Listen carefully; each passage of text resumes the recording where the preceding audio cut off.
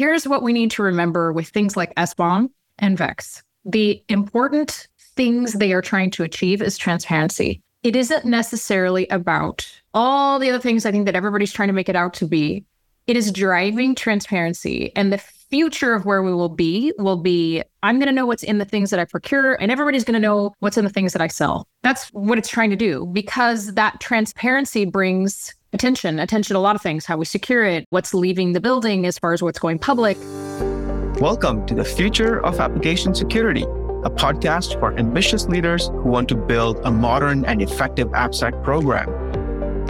Doing application security right is really hard. Now I'm going to help you build a better future of AppSec at your company by curating the lessons from the leaders. I'm your host, Harshal Parikh, CEO of Tromzo. And without further ado, let's get into it. Hello, everyone, and welcome to another episode of the Future of Application Security. Today with me, I have Christine Gadsby. Christine is a product security leader at BlackBerry. Christine, welcome to the show. Yeah, thanks for having me. Christine, it would be lovely if you can just give a little bit of a background about yourself. What do you do? Where do you work? What are you responsible for? Sure. So I'm the Vice President of Product Security at BlackBerry, and I am responsible for all of the 200, I believe today, maybe 19 or 20 binaries that we have in market, consumed by a lot of highly regulated customers, banks, governments, you name it, those that care most about security. We sell software too. So I'm responsible to make sure that our products are secure in their environment. And that comes with a lot of responsibility. So everything from making sure we do the pre-market security work, threat modeling and design review and guidance and all those things, in through the programs like checking software releases before they leave the door, security communications, and then all the way to our PCERT that does vulnerability management back into the product teams. That's amazing. That's a pretty interesting role considering the types of customers that BlackBerry has now. It's got to be intense and very high stakes, I'm guessing. Now, Christine, your title is also product security, which I'm very interested in learning more about. What do you define as product security? Yeah. And I know that's, highly discussed and maybe even contested in some circles. I've definitely had a lot of really tough discussions on what that means because it is different. And then if you talk about application versus product, sometimes, you're talking about completely different things. So how we define that is things that the company sells to make money or drive revenue and carries with it our own customer, whether that's enterprise or different risk. And, if you think about BlackBerry and our customer base, it isn't just highly regulated too. We've got all of the IoT type products with QNX and in the vehicle. So we've got everything from, embedded RTOS on one side all the way to endpoint management. So our definition of product security is very wide, and it does include just everything that we release out of the company. Fantastic. So that must be very interesting because product security hasn't been around for a very long time as a terminology, right? And I'm guessing you've been around at BlackBerry for a long time, so I'm guessing this has changed over a period of time. Maybe you can share some light about when you started at BlackBerry, that this world of securing the software, the products you're building. How did that look like back then? What does it look like now? And maybe it doesn't have to be specific to BlackBerry, but just in general in the industry. That's a great question because in the last, 15, 20 years, it's changed dramatically. I mean, I can remember back in the day being at Microsoft, came to BlackBerry from Microsoft, and it was really just this thing that we knew was up and coming, and we started to sort of get worried about it. This is back, 2005, 6, 7 era when the first SDLC, the real first model of an SDLC actually was put together at Microsoft. And I can remember being there when we started to do things like gate product releases for vulnerabilities, and you would have thought the world was coming to an end. It was crazy that anybody would do that. And there was gnashing of teeth and tears. And those leaders who really cared about security really broke a lot of things in the way of secure software. And it was amazing to watch that. Incredible. It was like an industry being born. And, then it was a PR problem. It was, customers calling to complain about something, and the PR team would answer. If you call and complain, you would get somebody from the actual PR team that would answer the call. So, if you think about that, where we were, and here we are now, it's absolutely crazy that in 15 years, we have managed to turn the dial from, a PR problem and gating software releases being complete heresy to, we're being regulated and defined by the highest government. So it's come a long way very quickly. And I started in that world back at Microsoft doing organizational development. So helping people understand how to build these security teams. So it's been an incredible journey. And a lot of us started out either like myself with an IT degree and getting into the IT side, or, in software development, coming into software development and creating software. So I think you've got a pretty strong bench of leaders that sort of came from one side or the other. You had to learn it either way. Right. Yeah, and it's phenomenal. Like if you really think about where it all started, even at Microsoft, if I remember correctly, there was a memo from Bill Gates way back when, and I think in 2002, about trustworthy computing, where his dictate was every product has to be built with security in mind. And that's what shifted a lot of the mindset back in the day at Microsoft, which resulted in the frameworks and the SSDLC and a bunch of other things that came out of those few years of really focused security work in the product. Do you remember that time? Were you around at that time? I do, but what was that? Things like that happen, and then, you don't have a standard. There's no, secure design software, great.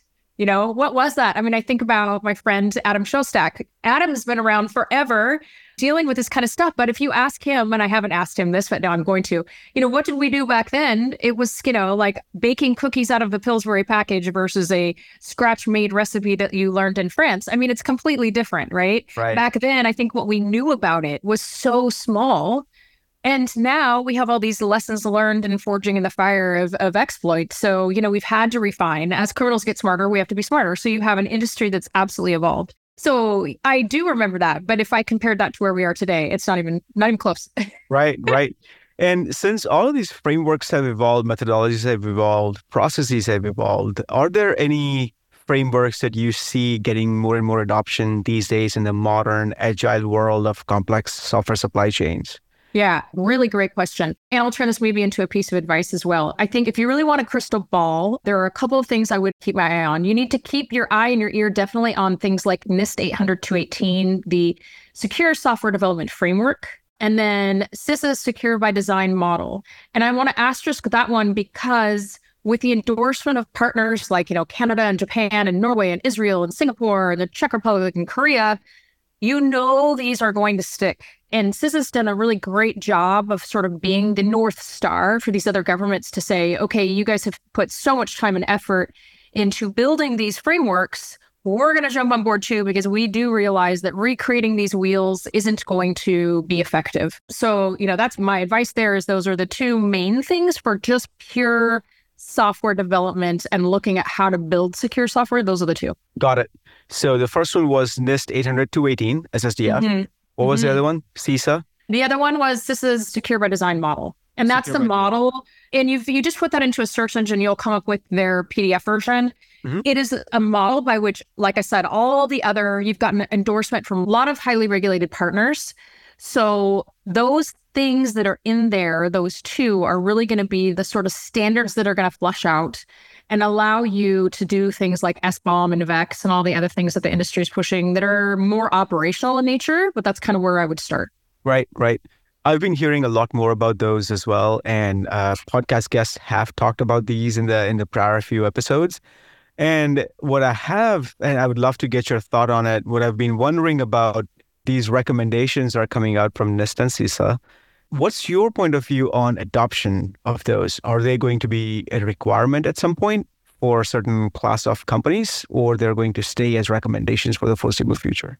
Yeah, what a great question. So here's what we need to remember with things like SBOM and VEX. The important things they are trying to achieve is transparency. It isn't necessarily about all the other things I think that everybody's trying to make it out to be. It is driving transparency, and the future of where we will be, I'm going to know what's in the things that I procure, and everybody's going to know what's in the things that I sell. That's what it's trying to do, because that transparency brings attention to a lot of things, how we secure it, what's leaving the building as far as what's going public. When an exploit happens, like a Log4j or whatever, everybody's going to know if you're impacted or not. It's not going to be you trying to figure it out. Your customers are going to know before you are. So that's where we are headed. And absolutely, I think that we can see some of the federal government efforts in the US where it is going to gate procurement. We are literally, myself included, waiting on FAR language to tell us that they will not buy products until we've met, these different criteria, which is how it should be.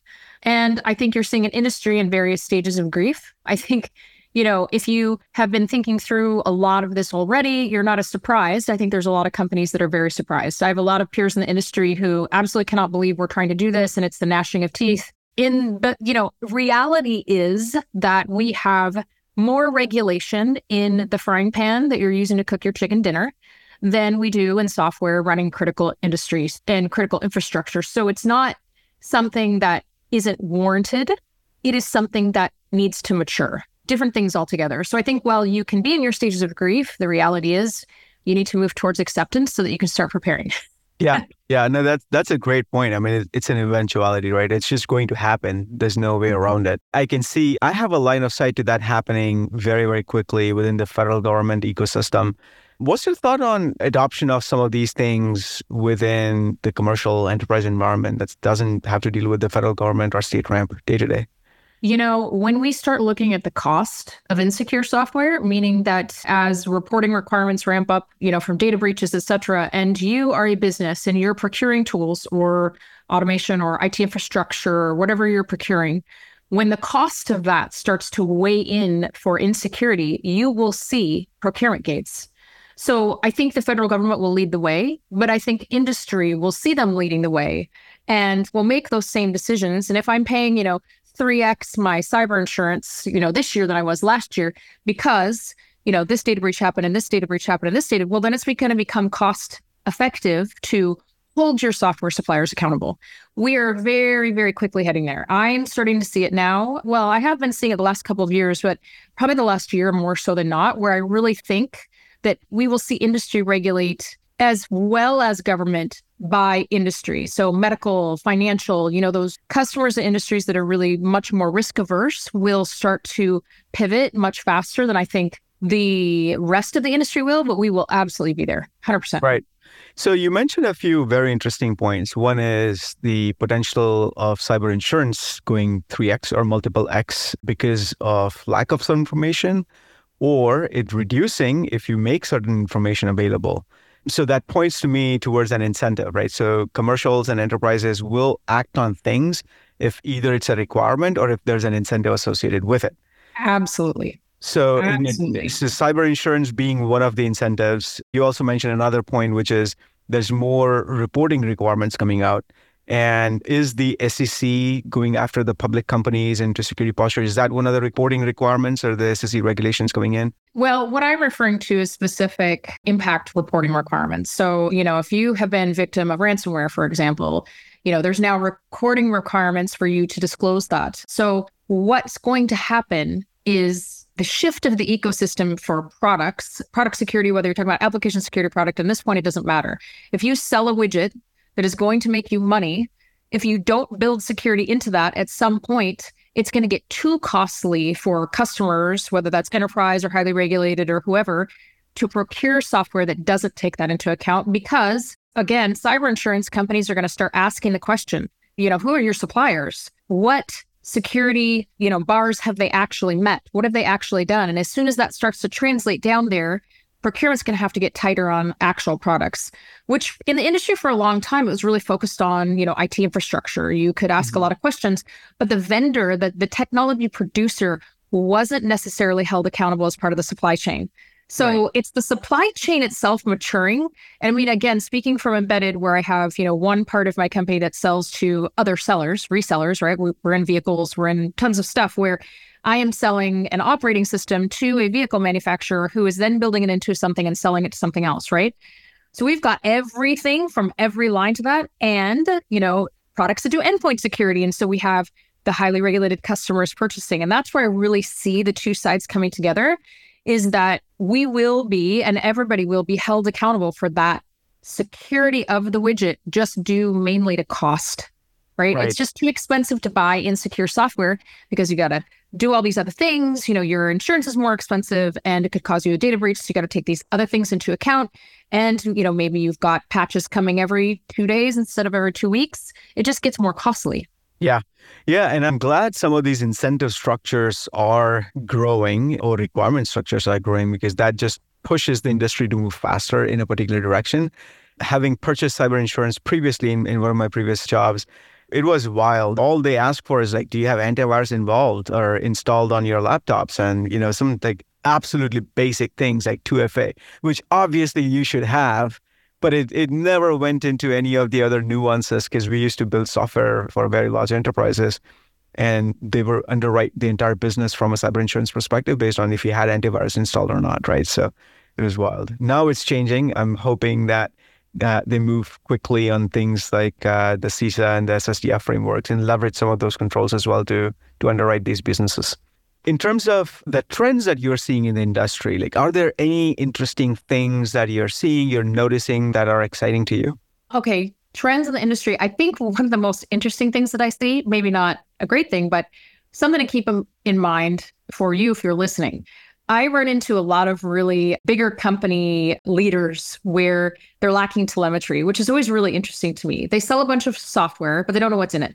Always very interesting to me. And so I get asked a lot for advice on how do I just figure out what's in my software? And, for people outside of product security, that might sound like complete heresy that you would even ask that question, but this is reality. Development teams build stuff and you go and you make money and sometimes you don't always know what's in it and you think you know what's in it and then you don't. So that is the first thing I would say is just to make sure that you have a really accurate list of stuff that's in all of your widgets. And if you sell more than one product or more than one version of a product, or you have 4 versions of a product in market and you haven't end of life or end of service the old ones, that is another thing. Attack surface reduction is the other one that I have been talking to a lot of people about lately. But that would be my first thing that I'm seeing in the industry. And the second most interesting thing I'm seeing right now, I think, 2 other things.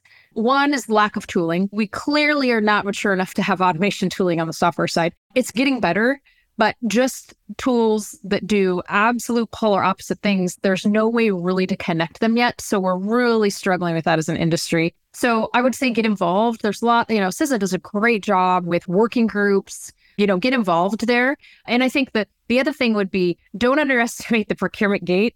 I'm really seeing a lot more of that. And I'm finding it very interesting that I'm seeing companies that I would not have expected to put language in contracts that really their intent is to put the onerous of liability back on the seller, right? So remember, it's a liability hot potato game. That's all it is. And so that is really interesting as I see that kind of mature faster than I kind of thought it would, but it's absolutely headed our way. So just interesting things happening, definitely. That's amazing. I'm curious about the first thing you mentioned, reducing attack surface. What does that mean in the context of software security?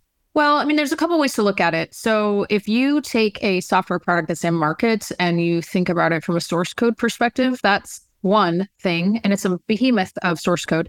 But once you release that in a binary somewhere or it has availability to a customer, it becomes a different attack surface, right? You're not looking at all of the source code. You're looking at whatever is in that one binary of the source code. And then you're looking at another binary if you have it. And like I said, I have 18 or 19, I think, in market today. So you really have to understand what's in all of those. I did a talk at Black Hat, I think it was 17 or 18, long time ago, about cataloging that and making sure that you don't just understand what's in your software, but how many versions of libtiff do you have? How many are in each product and how many do you have? So that, if the version you have is exploited, then how do you know where it is in your company or in your products or what customers are running it? You've got to be able to get to that absolute telemetry picture to be prepared for something like a Log4j. When Log4j happened, it was a tough thing to do, but we were able to look at our attack surface in 3 or 4 minutes.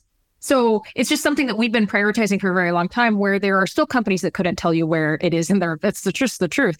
I run into it all the time.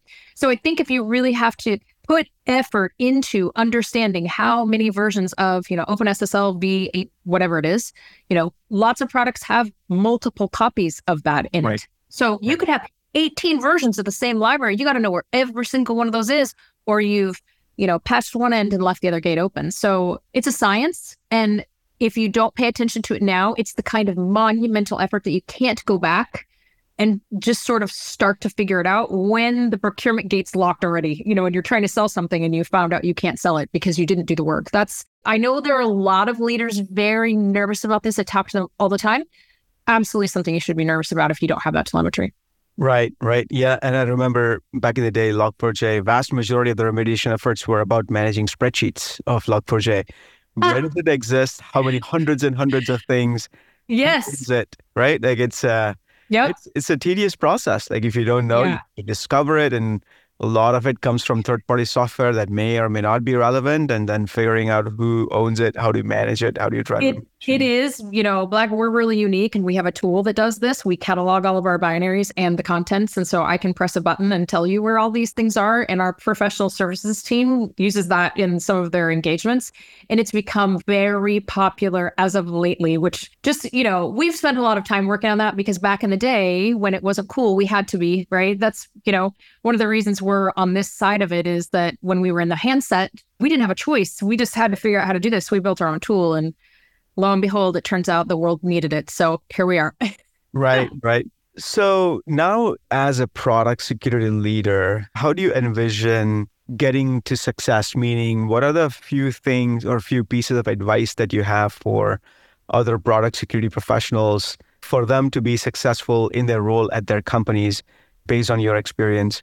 I think the first thing that I would say would be don't let things like SBOM and Vex get away from you. I think about this in two different ways. I can pop in an open source tool and build an SBOM. How is my customer going to read that, right? Is the question. And be ready for that transparency piece. No matter how you feel or where you are in your stages of grief around transparency, it's coming.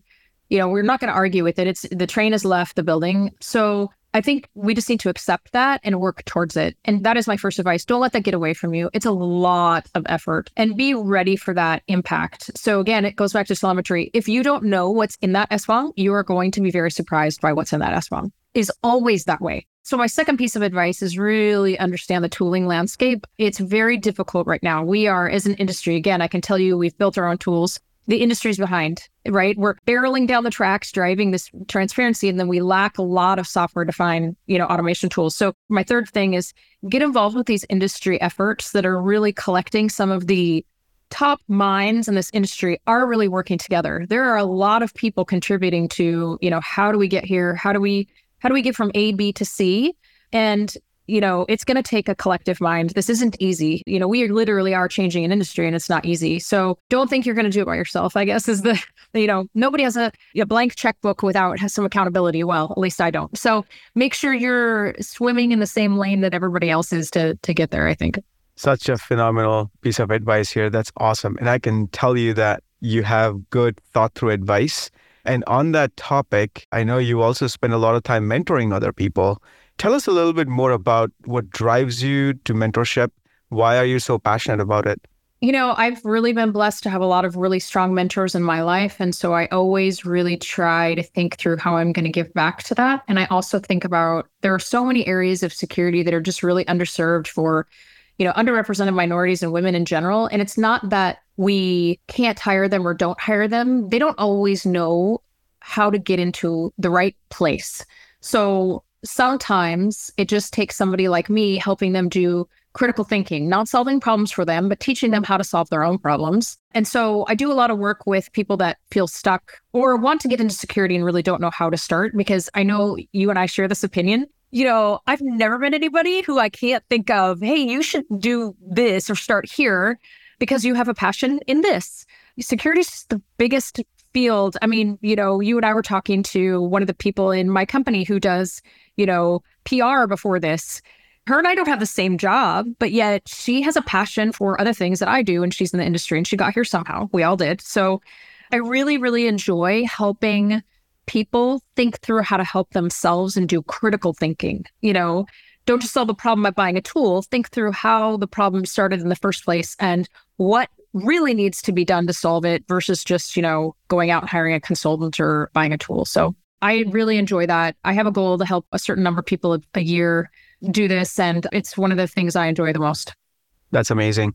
And that is an important nuance here, especially because now tooling has become easy, commodity, very good access to tooling. So tooling is not really the difficult part these days. It's more about how do you apply your mind to the problems that the organization is facing?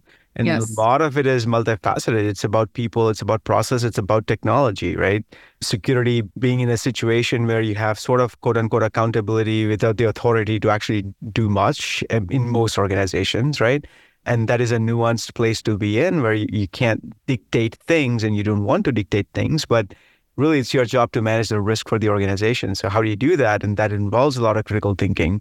So I appreciate that you're focused on developing that particular skill set, because I truly believe that that is a type of approach that will help all of us up-level the industry to a much better situation, much better place. Thank you. So if somebody who is listening is interested in getting your advice, reaching out to you, how can they reach out to you?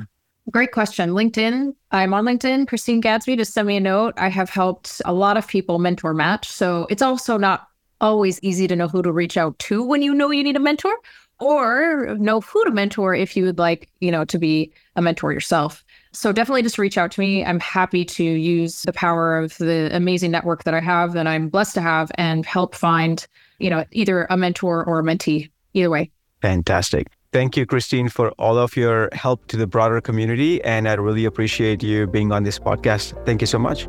Thanks for having me. Thanks for listening to The Future of Application Security. If you've enjoyed this episode or you are new to the show, I'd love to have you subscribe wherever you get your podcasts so you don't miss any episode. And if you like the podcast, I'd be grateful if you can leave us a review on Apple Podcasts. Thank you for listening.